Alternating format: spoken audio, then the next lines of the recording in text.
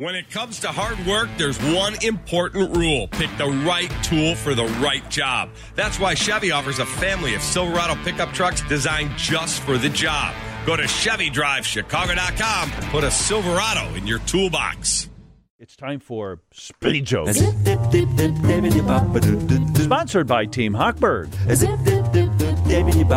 Here we go with jokes from Mary Nagelvort and Diane Sinek, who says, looking forward to cruising with you and Brenda in May and June. Yeah, May 30th, we are leaving on a Kelly cruise. You can still hop on board.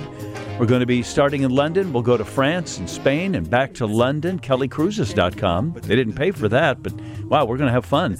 Mike Braden, Dairy Management, Inc., Sandra Conti, and Fountain Hills, Arizona sent us a joke. Thank you, Russ in Midlothian, and Father Ron in Peru, and Bob Corley from muddy Arlington Heights. Our cars in our towns are looking really bad right now.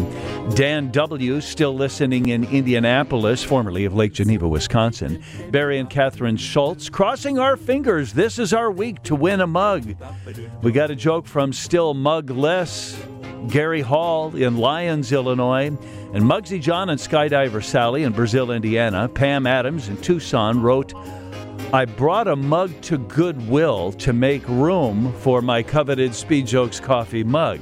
Well, that's positive thinking. There we go. I don't want to say our choices for this next election season are thin, but right now, if your car is running, I'm voting for it. Hey, John, which superhero is associated with kryptonite? Spider-Man. Superman. Thank you. I haven't tried yoga. You should. But I did bend over once to pick up my keys, so I'm pretty sure I'll hate yoga. I'd like to take edibles to the beach and share them with seabirds. I leave no turn unstoned. Hey, John, what do you call a phony Japanese warrior? Samurai. Hey, John, what's a Grecian urn? About 15 euros an hour. I got this note from an online hacker. It said, please start saving more. This was a complete waste of my time.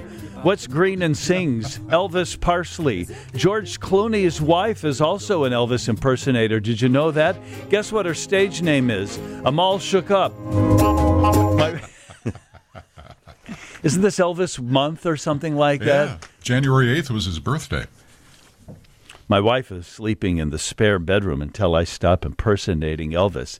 I feel so bad about this. So last night at 3 a.m., I knocked on her door and I said, Are you lonesome tonight?